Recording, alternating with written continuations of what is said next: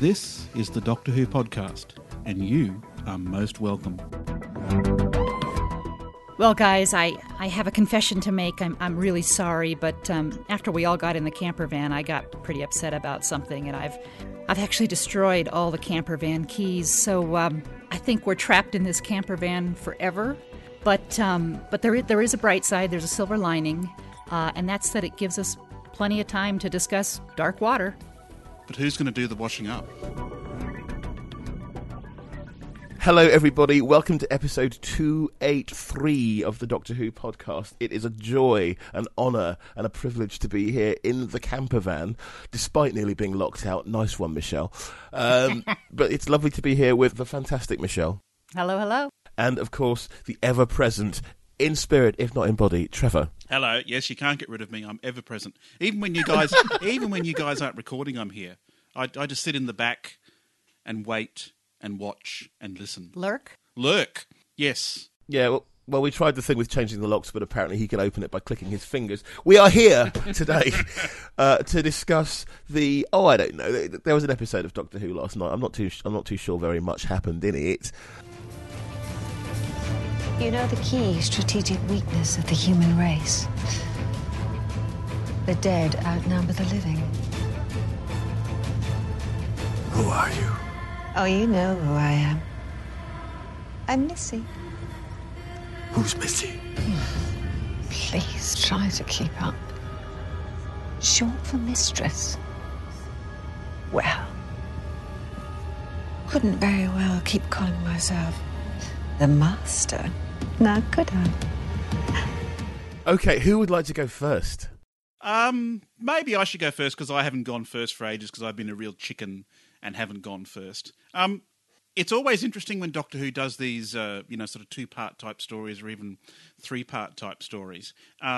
In the past, it's really always been the case where there's been a really, really strong first part, stuff like Bad Wolf and Army of Ghosts and, the sound of drums. But then when you get the second part, it's sort of often a big letdown. I mean, you then move into stuff like, Doomsday and Last of the Time Lords and, Journey's End and stuff like that. I think we might hopefully be a bit flipped with this one because this episode, Dark Water, left me a little bit underwhelmed. I think it's treading water a little bit, this one. Not a lot happens in this episode, really. It's all very much a major setup for, presumably what's going to happen in next week's episode, Death in Heaven. So, as a result, we do spend a lot of time just standing around, sitting around, talking, and all that sort of stuff. So, yeah, this one just left me a bit underwhelmed because not a lot happens, and I think they're trying to save everything for, what's supposed to be the hour-long season finale next week. Much like the first episode of the season that Moffat wrote, like Deep Breath, Dark Water really has given me mixed opinions. There are elements of it I liked. I liked the first 10 or 15 minutes. Was absolutely shocked when Danny got hit by the car and was a little nervous about sitting there with my young son watching all of that. But I liked kind of the interplay that happened with Clara and the Doctor. I liked the whole dream sequence with her throwing away the TARDIS keys. I liked exploring that relationship a little more. I loved it when the Doctor made the point about, do you think I care so little about you that a betrayal would make any difference? There finally is the Doctor stating his true colors. I'm going to do the right thing. I care about you. He admits that there. I think that's fine. I don't think it was actually a betrayal. That's kind of another issue. I think it's strange to characterize it as such, but I found all of that interesting. For the most part, I liked the reintroduction of the Cybermen. There were some neat things that happened there, although there were some also kind of plot holes that I think that were involved with that we can get into later.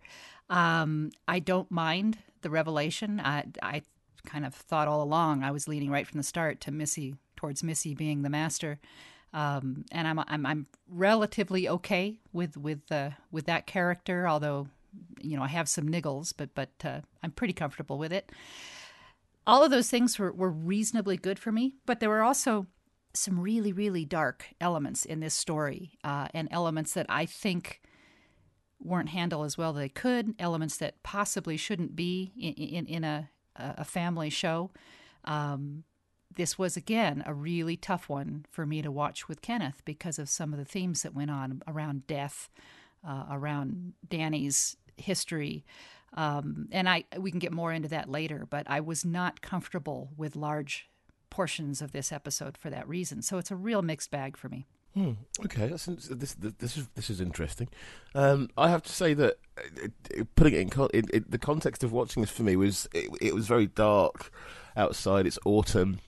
And it's a Doctor Who story on later than I've ever known a Doctor Who story to be on before. So I was happy about the when of it.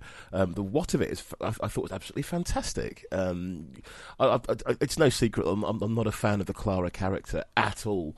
But Jenna plays her really, really well, and this week was no exception. If Clara's supposed to be a scheming, underhanded, slightly confused and manipulative person, then okay, that's how she came across.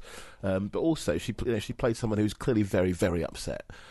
Michelle, I agree with you. I think if the core audience of Doctor Who had lost someone recently, then this would be very, very hard. Very, very hard to watch. But at the same time, what performances! Capaldi was absolutely fantastic, absolutely phenomenal. Coleman again playing a character I don't like, but she plays her incredibly well. And the whole setup, it's a bit Remembrance of the Daleks. So far, and I just wonder how the Cybermen are going to be defeated this time, because that's how that's what's going on. But apart from that, as a visual feast and as a story that was being incredibly well acted, hallelujah.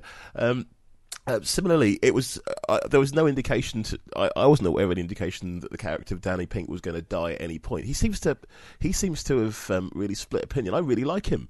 It's lovely to see that character, a soldier, a damaged soldier, being played quite so well. It's wonderful. But yeah, overall, I don't think there's any Doctor Who fan with a head screwed on that didn't work out after about 3 weeks that was actually the mark. Come on. Oh, mate, maybe. I mean, I must admit I'm a little bit disappointed that they had to go down the route of having the Master turn into a female form. I thought, well, if careful. Well, no, but I'm very much a traditionalist, as listeners may have picked up occasionally on the podcast. But are you a white male? I am, yes. Okay, I was just checking. Go on. Okay, but okay. Thanks for that, Tom. Anyway, If they want to have a nasty female Time Lord, then why not have the Rani? Why not do that? Because it was interesting. There was lines of dialogue just before the reveal when the tanks were emptying, where Missy said something to the effect of, "Oh, you abandoned me. Do you think I wasn't going to find my way back?" And before the reveal, I thought that was the Rani, because I thought at the end of like Mark of the Rani, for example. Time of the Rani. Time of the Rani, of course, yeah. Her TARDIS was sabotaged and she was sent off to the edge of time or whatever it was with these embryo dinosaurs, lurching at her. I thought, okay, this must be the Rani. She's found a way out of that and she's come back to seek her, terrible revenge on the Doctor. But it left me a little bit disappointed, I suppose. I mean, what are we supposed to call the character now? The Master. Can we still use the Master, or do we have to use the title that she herself has said? She's the Master. It's interesting you say that, though. I had it in my head, well, this is the Master. And then the moment where she said, I'm the one you abandoned, for a moment it was like, hang on a minute, that could be Susan, or that could be Romana. Romana was never abandoned, though. Romana made a choice to so I would not have wanted to have had an evil version of Romana anyway, so I didn't think they'd go that route. But I always suspected the Master from the start. I don't mind so much the gender change. I'm not completely excited about the way it's being characterized. This character feels so much to me like Madame Kavarian, and feels so much to me like Madame Carabraxis, and just this kind of cliche villain in a way to me. They just all feel like they're cut from the same cloth. The kind of the fancy dress and that silly hat. How is the Master going to manage to do anything with that hat delicately poised on her head. And it's going to be, I mean, I think it's a lovely costume if you're a cosplayer and want to recreate it. There'll be lots of masters or mistresses or whatever they are, I think, at the cons coming up. But I would rather have had her dressed in a more free-flowing, practical, maybe a femme version of what the Doctor wears. You know, if he is coming across as magician, I think he could have had she could have had that as well going. But so I don't know, and the heavy makeup and it just seems so artificial to me. So that's I mean, that's kind of a minor niggle. That's just the way that the portrayal is. And it's not a complaint about the acting either, which I think is fine. It's just the choice that they made with the character. But the fact that the Master is in a female form this time, I do hope they kind of, I guess they could use mistress, but that his phrase was always, you know, I'm the Master and you shall obey me. And the fact that people had to call him Master was just so much a part of the character. So I don't know. We'll see where they go with that. But I'm willing to let it see how it plays out. And, you know, my other disappointment, though, about it is I really would have liked to see John Sim one last time. I would have liked to see John Sim kind of close the character out, get a regeneration scene. That somebody was joking on the internet that, you know, now we'll have to wait 9 or 10 years till we get Night of the Master so that he can film his regeneration scene. Well, I mean, I didn't really need to see John Sim, to be perfectly honest. I think, you know, despite the fact that he was in that story that was, you know, otherwise incredibly awful, he did have a kind of redemption at the end. He did strike back at the people who he thought, you know, that had driven him crazy, that were going to, you know, sort of save him and, you know, sort of help him out. But when he realised that, he just turned around and launched at them. So that for me was a little bit of closure for the John Sim Master. And I really didn't ever expect to see the Master again. I thought that was a nice closeout. But like I suppose with most Doctor Who these days, we see companions come back all the time. And now, you know, we're going to have, you know, characters like the Master come back. I mean, it's almost like after the end of Planet of Fire, you know, from, you know, the Peter Davison story, we thought, okay, that's the end of the Master. We've seen the guy perish. But no, he's back again a few years later against the Colin Baker Doctor. So, yeah, strange. You know, I forget where I've seen it written, but the suggestion was always that the Master was meant to be just the Dark Doctor. So there's a very simple binary going on there. When you look at John Sim versus David Tennant, then it's very. You've got these two young, hyperactive, slightly odd young men. One being the Doctor, one being the Master. The same thing with Delgado and Pertwee. So it's very interesting that you've got these two thin Scots now, but one male, one female, carrying on the antagonism. Well, it was interesting just before the reveal again that there was that line where you know, Capaldi had his hand put against her chest, and you know they talked about the two hearts. And didn't she say something like, your hearts or something like that? And I got the very distinct impression that they were trying to hint that Missy was like another incarnation of the Doctor or something like that. Because, you know, the dialogue seemed to read like, these hearts that I've got are your hearts. The implication was that he had her heart like a lover would have somebody's hearts. Not that they were actually his hearts, but that she had given him or he in some way possessed her hearts. I mean, there's some sort of dynamic there, some of which I like. There's always been this connection between the Master and the Doctor, and they, you know, there's so many times the Master could have killed the Doctor and didn't. And I remember in that episode you're referring to that shall remain unnamed, about the time that came out, there was an interview in Doctor Who magazine. I can't even remember now if it was with the director or if it was with John Sim, but talking about the read-through. And there's that scene where the Master is shooting the lightning bolts out at the David Tennant Doctor, and he's on the ground.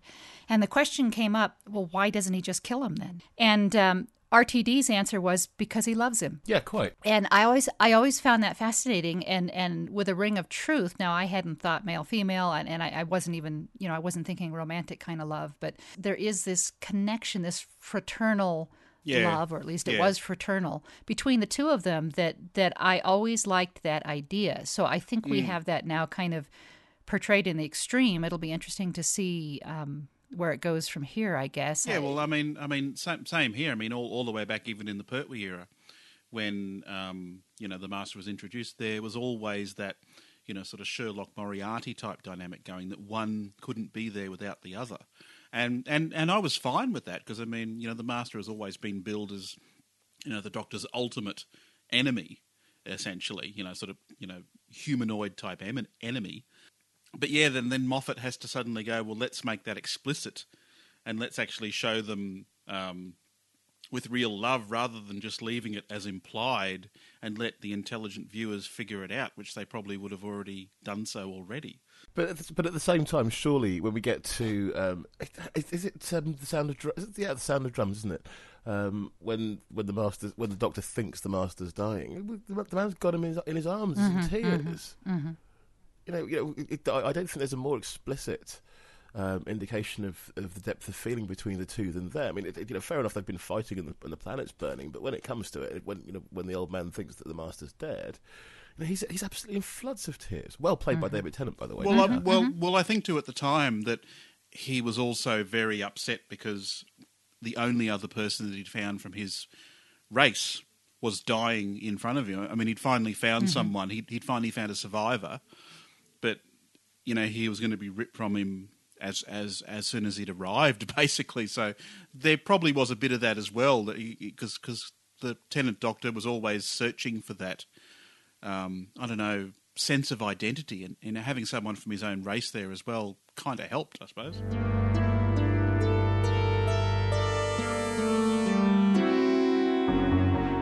Do you know what? So am I hearing that we're okay? That we're all okay?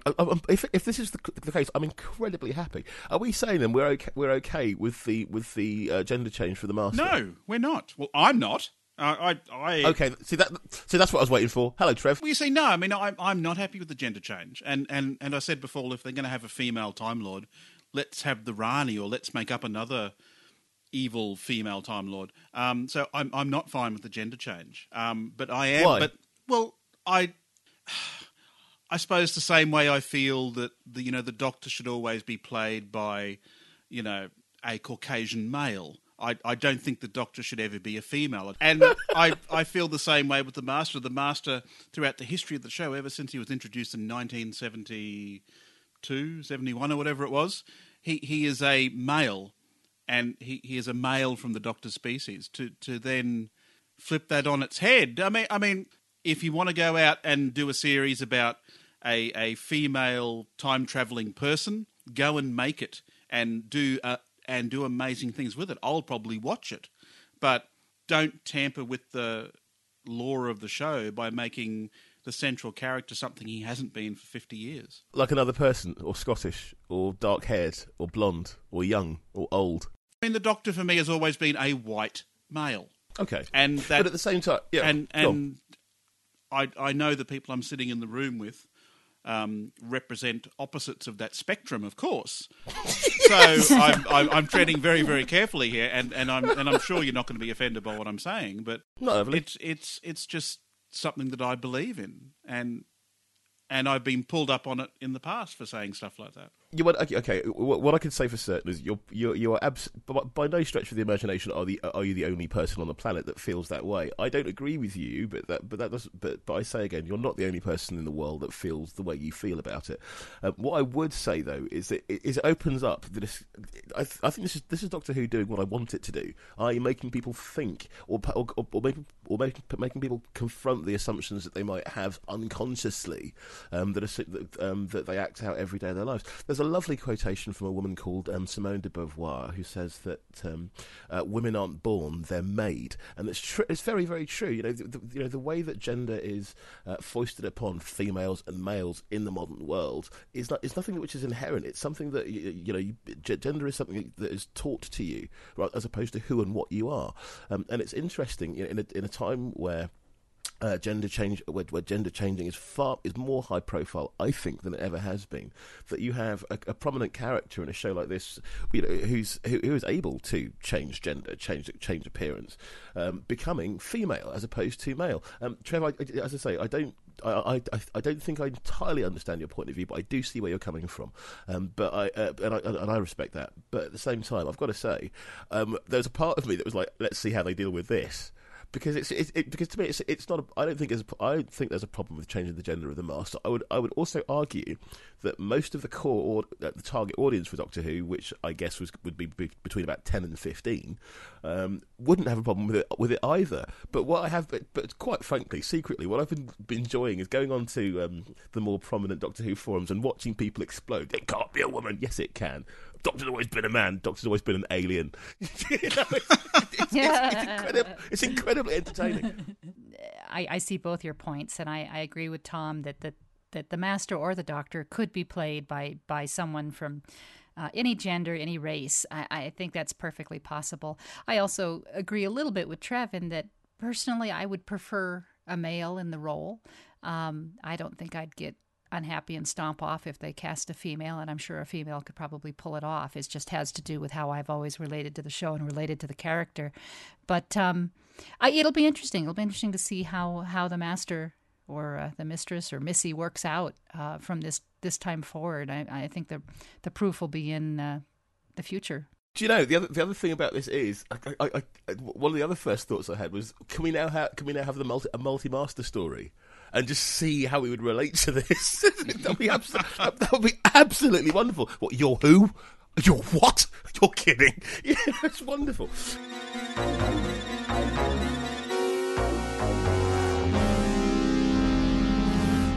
How did you feel about the use of how did you feel about the way the story approached themes of death, and how do you think that's going to play out in the real world and in the story world? Yeah, it was really interesting. I'm sure I didn't hear the use of the H word in this episode at all. They didn't say the word heaven, I don't believe, ever. No, in this hell though. Well, it was strange. I mean, and also considering the next episode is called Death in Heaven. It's well, but the next episode seems to be set in London, which, as we all know, is paradise. So, but yeah, yes. it was interesting that the story did deal with that whole thing, which I suppose for someone with those sort of beliefs, it would really be quite confronting. It goes against pretty much every Christian belief, from what I understand Christian beliefs to be, and I'm just wondering how it sits with like a certain percentage of our audience, because. Well, I'll weigh in here because I represent that section of your audience, Trev. But and I'm going to come from two somewhat paradoxical viewpoints. Yes, Christianity believes that there is an afterlife. I think Christianity is broad and diverse, and you would find even within Christianity, I think, a variety of opinions on those on what that afterlife might look like, and indeed probably an acknowledgement that we probably don't know what that afterlife looks like. But but this is fiction. This is clearly fiction, and I don't mind. In one sense, I don't mind accounts that explore what an afterlife might look like. This is when I see the nether sphere or wherever they are after that I don't get the sense that I'm supposed to believe in my heart that that's actually what I'm supposed to think the afterlife looks like. This is Doctor Who. It's a fictional construct, which a percentage of our listeners would say any afterlife is. So yeah, okay. So I don't find it offensive or anything in that sense, or a show that explores that. What troubles me is how dark this was, how horrific it was in terms of the experience of the people that found themselves in this. And I'm not even sure it is an afterlife. I think the episode may have been saying, if I got it right, that they're snatching the consciousness of these people just before they die, at the moment of death. So I'm not certain they've died in the sense that we think of death. And I'm really unclear of how you get the bodies there to turn them into Cybermen. Particularly if these people are being cremated in the real world or whatever, I just don't understand all the plot devices there. So what's the point of snatching the consciousness if you don't have a body to convert? But what troubled me was the idea that you're talking about people who, from their perspective, have recently died.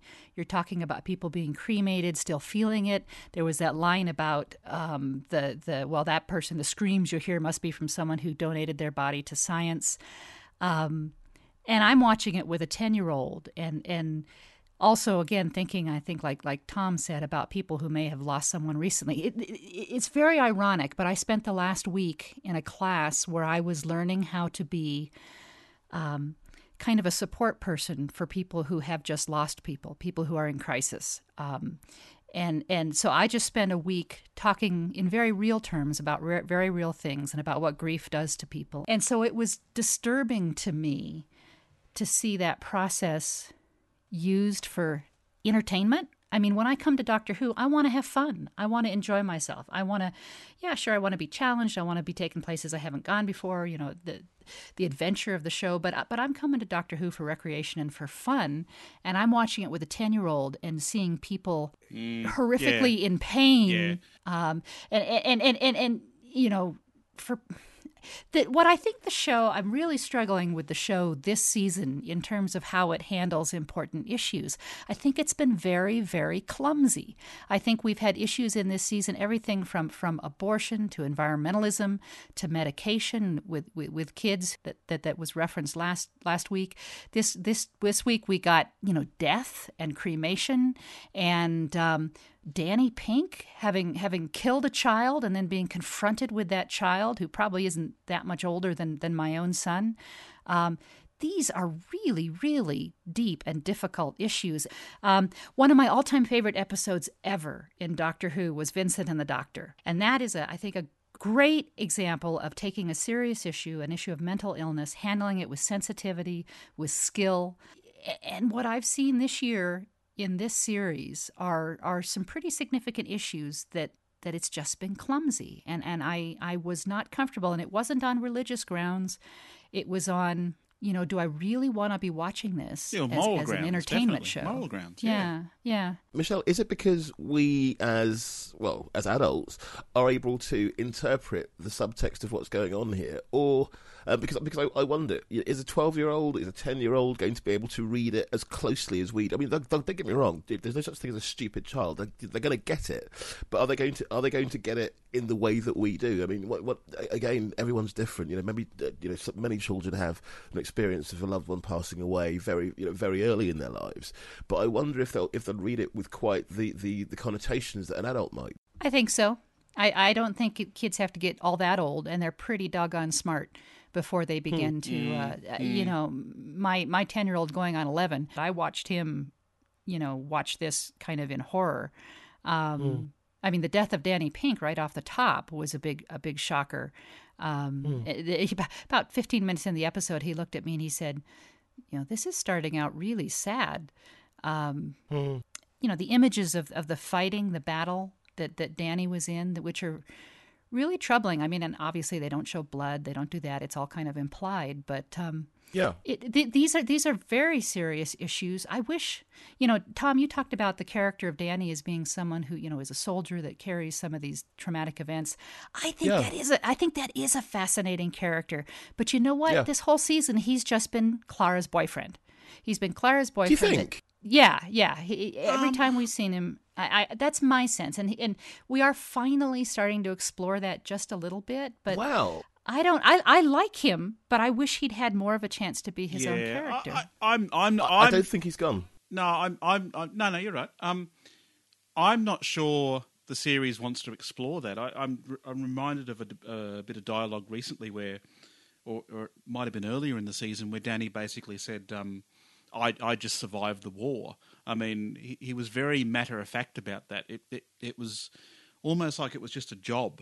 It sounds like, I don't know, he didn't know what he was getting himself in for, and when he was finally in it and he was, like he had the gun in his hand, it was just a case of getting through it so he could get out of it. And that's why now he cherishes so much in life, because that's the kind of impression I get from Danny. But at the same time, that Danny Pink killed a child was telegraphed from his first appearance. When the child says, "Have you killed anyone?" It's like, well, obviously he's killed a child. It's immediately obvious. And I don't agree that Danny's just been. I see where you're coming from, but I don't agree that he's just been Clara's boyfriend. The Caretaker, an episode which got an awful lot of stick from certain areas of fandom, was wonderful to me, because there was there was the Doctor being frankly very rude to him, but there was Danny being absolutely stellar. Okay, fine, I know who the Doctor dismissing him and saying, well, I don't really care what you are, and Danny absolutely nailing it and identifying, well, I know what you are, you're the officer, you start the fires, I put them out. All of these wonderful things. Although it might seem that the character is not being forefronted, frankly, maybe it's an identification thing. But as soon as I saw him, and as soon as I saw the relationship between him and the Doctor, I thought, hallelujah, a strong male character at last. This is partly my annoyance with the character of Clara. She seems to get it, but I just wish she'd let Danny and the Doctor work it out. But at the same time, when I see the way the Doctor behaves around Danny, the thing which it calls to mind most readily is the relationship between William, the first Doctor, and Ian Chesterton. Apparently, he could never remember his name. Apparently, he thought he was an idiot. Apparently, he thought he was clumsy. But he stayed with him for a good couple of years, and when it was time for him to leave, he was incredibly upset. I see the same thing happening with Pink, and this is before we even get to the wounded, the idea of the wounded soldier that they both are. But going back to your point, to have him killed in the first few minutes, before the first reel is even halfway through, I found, well, again, maybe it's because I'm older, I thought, okay, well, this is not the end. It's a bit of a shocker. I loved the way. I was very impressed by the way it happened, because death can be that sudden. You're talking to someone, suddenly they're not there. That I found very interesting, and in fairness, it could have been. I think they could have handled it a lot more badly than they actually did. I think, Michelle, as you've identified, a lot of the things in the show last night were implied rather than explicitly depicted, which I'm very grateful for as well, because that would really cause nightmares. And I think the Danny Pink death was handled pretty well. That was very powerful, and now, like I said, that the first 15 minutes or so of the episode, I was right on board with. Yeah.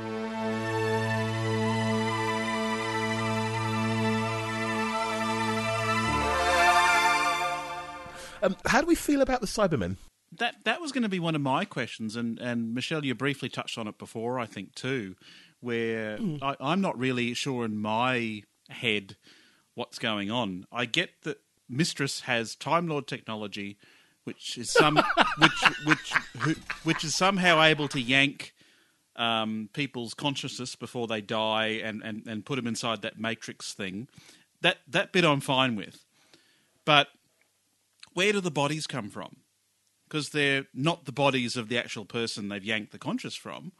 They're skeletons from somewhere else, aren't they? Because the actual bodies are still out there being cremated or being donated to medical science or stuff like that. I'm not really 100% sure why that process needs to happen. I don't really understand why a Cyberman would need a full skeleton. I don't think a Cyberman has ever had a full skeleton, has it? The best we've seen is, like a full, like they've used the head, like they needed the brain essentially to make a Cyberman function. I don't think I've ever encountered a Cyberman before which has a full human skeleton, and I'm not sure why they'd need it. I'm not sure why they were sat down. Well, they were sat down because the staff there didn't know what was going on. They thought they were there, because they were help displaying in a very morbid way these very rich people's corpses. But that was all a facade once the liquid came out, once the dark water came out. I'm not sure why they need the skeletons. I'm not sure. I think the story is trying to say the skeletons are the same as the consciousness from the sphere thing, but they can't be. So that confuses me. But like with most things in this episode, because they're also undercooked, I think we're going to have to wait till Death in Heaven to find out exactly what's going on. Are we glad the Cybermen are back at all? Yeah, why not?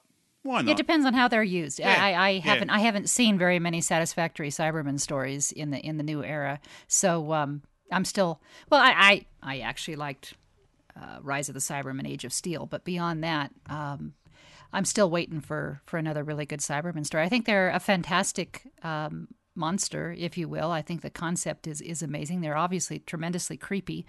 May have been a little more graphic than we needed, but nonetheless, the way they were displayed which also I'm not sure makes sense. Why bother putting dark water in there so that all you see is the skeleton? I guess unless you say, Trev, like that it's for the staff. But good grief, maybe you just need to hire better staff that can. I'm not. So I have to see how they're used, and I think a good Cyberman story would be a great thing, but we'll see if this is that or not. Yeah, I've got two things I want to raise. One that's a bit lighthearted, and I don't expect you to really talk about it. And one's a bit dark. Sort of going back to the dark stuff we've been talking about. We talked there before about the whole death of Danny Pink and all that sort of stuff, and Clara on the phone to him beforehand, professing her love. I really had For one, I still don't understand what Danny sees in Clara. I really, really, really, really don't. She's such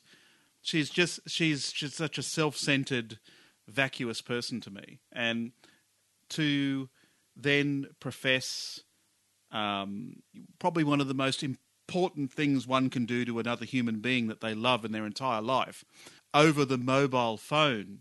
I mean, why did that have to happen? I mean, she's sitting there looking at the Post-it notes and going, I have to tell you now, I can't wait 2 minutes until you arrive at my flat. I have to tell you now this really important thing that really should be done in person. I mean, it's just another thing I look at and go, why is Danny anywhere near Clara? She is just such a vapid person. Oh. Well, we can't tell why people fall in love. I've seen I've been part of some pretty drastic pairings, and I've seen some pretty drastic pairings as well. But it's whatever makes the person happy. So perhaps they are very happy together. I mean, I liked seeing earlier this season, the mundanity of a relationship where you just sat in front of the TV eating pizza and just watch it on a sofa. Oh yeah, I mean. Mundane is fine. I mean, I can handle mundane. I mean, that's what the whole joy of being married is about, really. But, right. I mean, I don't know. I mean, it really rocks me to my core when someone does the most important 3 words probably in their entire life over the telephone. I think she was about to tell him something a bit more important than that.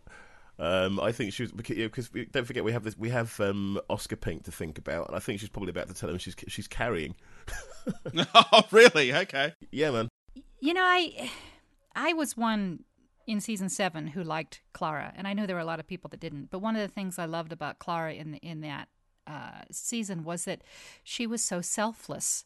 She's the one that gave up the leaf that was her only connection, to her parents. It seemed like she, time and time again, she was there to help the children they came across. She was the nanny. She gave herself at the end to save the doctor. I really loved her nobility and specifically her selflessness. And now this series, it's like she's a whole different character. And I know some of that is good and that she became more interesting, and she certainly was kind of given more of a life of her own and more agency in this. But I'm really disappointed that they turned her into such a selfish and self-centered character. It's completely different from the things I loved most about her. It just makes no sense to me why she wouldn't have been open with Danny all along. I mean, he seems like a guy that's very trusting and is willing to...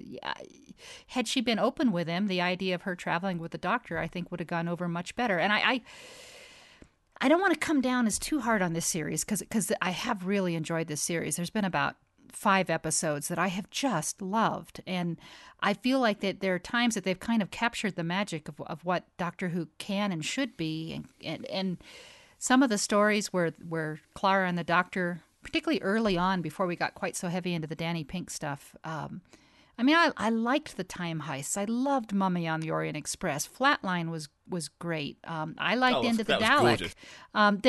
There are a number of them that I enjoyed. Maybe you need to shave a little bit of the harshness off the Doctor so that he's a little more palatable, which I think they've actually done as they've gone through here. But I wish those were the pinnacle for me. And if I could have had the Doctor and Clara and throw Danny Pink in too. I mean, he is a nice guy with an interesting story. I would love to have seen him go along and be a full equal in the process of traveling through time and space. I don't know. It's interesting for me, and it sort of ties in with the second thing I want to talk about. And you talked about it before, Michelle, about the line the Doctor says I'm paraphrasing here because I've only seen it once. Something like where he says, "Do you think after all you've done to me and betrayed me that I would give up on you?" Basically, and I was essentially screaming at the screen and saying, "Yes, yes, yes." This Get rid of her. kick this. Well, I mean, let's look at this episode. I mean, this is again. These are really, really dark themes, and I apologise, but Darkwater is full of dark themes. Clara was suicidal at that point when they're doing at that pretend volcano thing. She was suicidal. She was quite happy to die there if the Doctor didn't do what she wanted to do. And she was quite happy to let the Doctor share her. Which is not the same thing as betrayal, by the way. But go ahead. Well, no, but I mean, I think the Doctor knows that. yeah, we are splitting hairs here, but the Doctors kick people out of the TARDIS for much, much less. Well, and to have this woman and to have this woman who was quite happy to die, and to take the Doctor with her, just so she could go back and change something that the Doctor, I think, believes quite honestly when he says, "I can't change that." He knows in his heart that he can't change the Danny Pink thing. but do you know? I think the Ninth Doctor would. We've had this situation with the Doctor and the Companion before, and when this was all going on, I was thinking, right. When you see in her mind what she's decided to do, all I could hear was Christopher Eccleston's voice going, "You're just another stupid ape," because we've had this before. We've had this before in Father's Day, and I did wonder, if this was any other Doctor. And I suppose the whole point is that this particular Doctor's been through this a number of times before, so he knows how to deal with it. Hence the sleight of hand, which I thought great. I've got the Doctor's back. After a few weeks of him not being there, it's like, this is the sort of thing the Doctor would do. At that point, she just becomes another stupid ape. It's like time travel doesn't work like that. Don't you get it? Yada yada yada. But at the same time, I thought it was a great opportunity for the Doctor for Peter Capaldi to be the Doctor that he's so wonderfully turning out to be. Being very angry and being good at it. Look, here's the thing: I'm taking charge. So either stop throwing the keys away, either do as you're told, or stop threatening me. These are the only choices that you've got. Wonderful thing. It was, but it was an empty threat because he knew the situation he was in, as was revealed later. I mean, compared to what the Doctor's done in the past in terms of getting rid of companions like Adam and, the reactions he's had to other things that have gone on, this just seems an easy decision for a man who doesn't really like other people anyway and would probably quite happily be alone if he had the choice. But this is the thing, he does have the choice and he keeps going back. He does have the choice. He's got a machine that will take him to any point in space and time for any length of time that he likes, and he could quite frankly just go and sit on an asteroid doing nothing or travel on his own. Well, there's the inconsistency for me. There's the inconsistency. I don't know. How do you mean? I don't relate to the characters. Well, and to kind of bring it up again, they've both opened the TARDIS door with a snap of their fingers before, didn't we? Even So so that whole scene for me I was confused a little bit why it was supposed to have such gravitas. I mean, the acting was amazing, but it's like, well, can't they just snap their fingers? And the TARDIS isn't really going to leave them locked out there to die in the lava. So, any rate, it was a little weird, but it was powerful. Yeah, and that's the thing. I mean, to me, I think if we did get, travel like you, I've seen this 1.5 times now. But I think if we went back and analysed it, there's something more powerful going on than I'm going to throw away the TARDIS key. I mean, the Doctor's been locked out of that box often enough to know to be able to get in. Plus, isn't there one in the cubby hole over the P somewhere?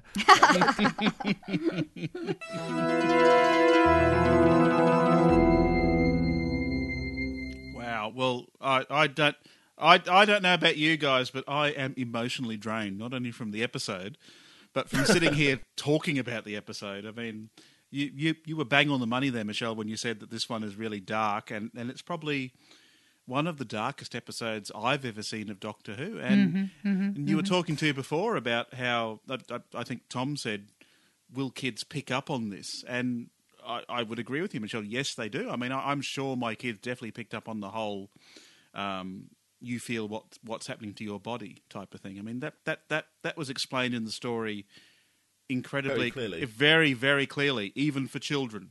And there's not really much left to doubt in this episode. That it's very, very clear as far as I'm concerned.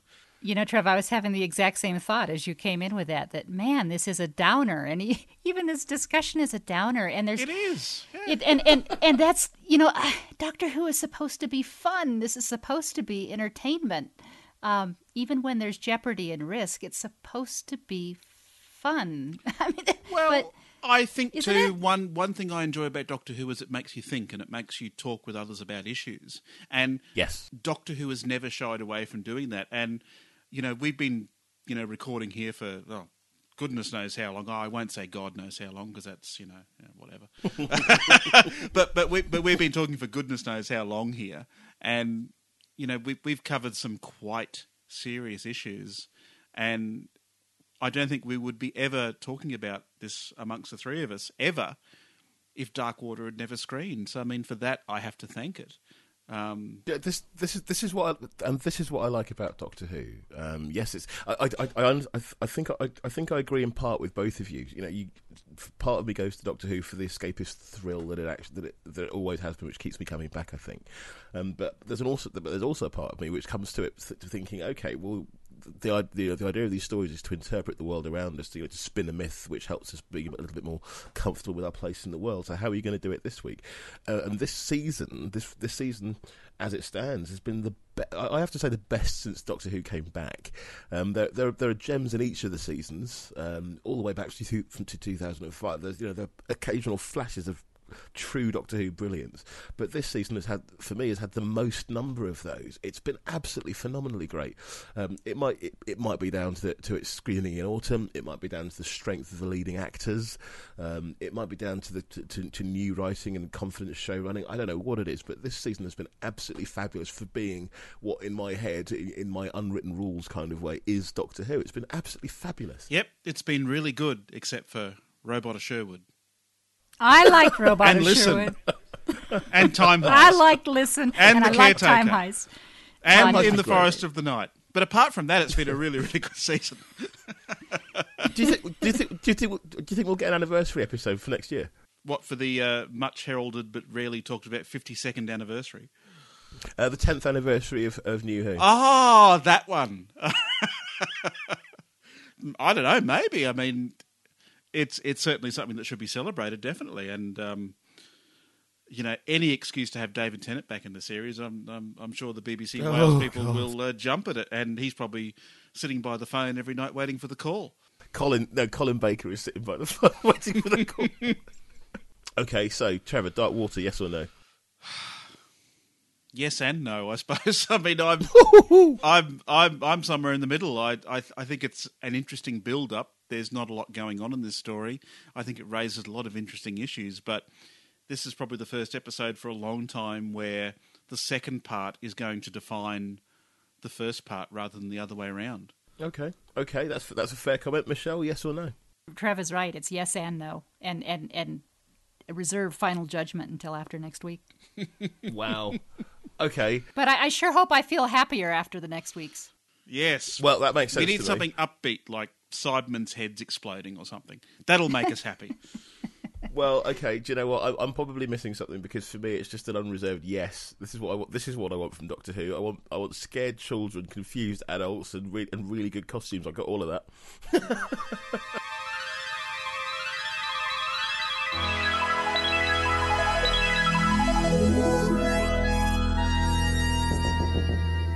I think we've got Darkwater out of our system, haven't we, guys?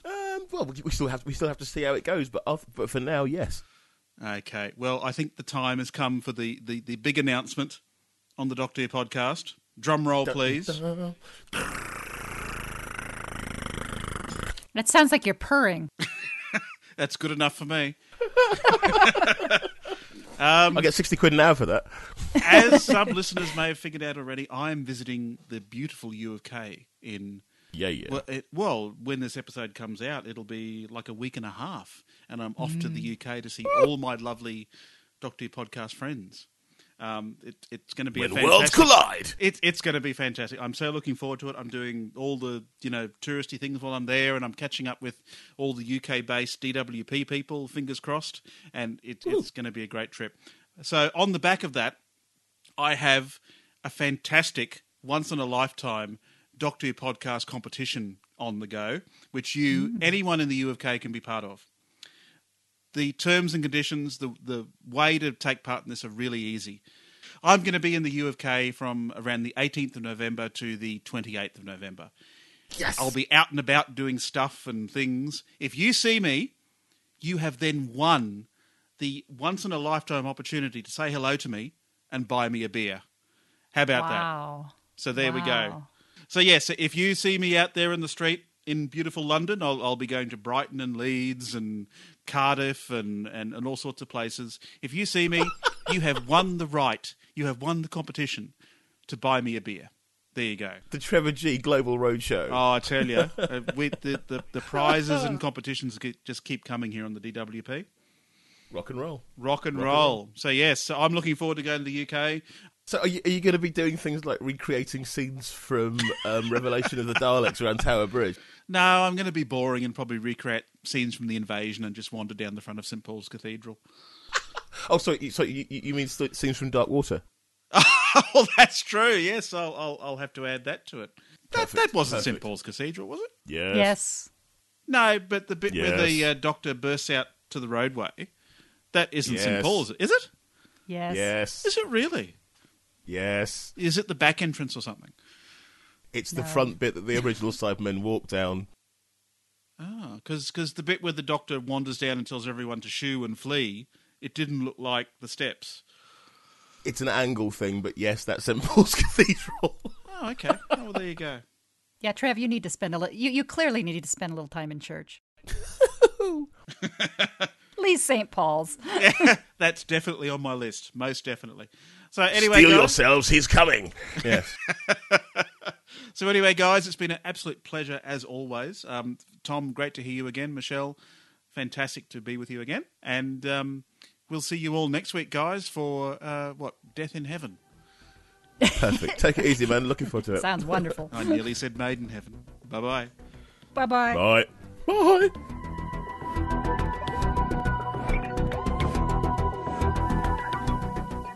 You've been listening to the Doctor Who podcast, brought to you this week by Michelle, Tom and Trevor.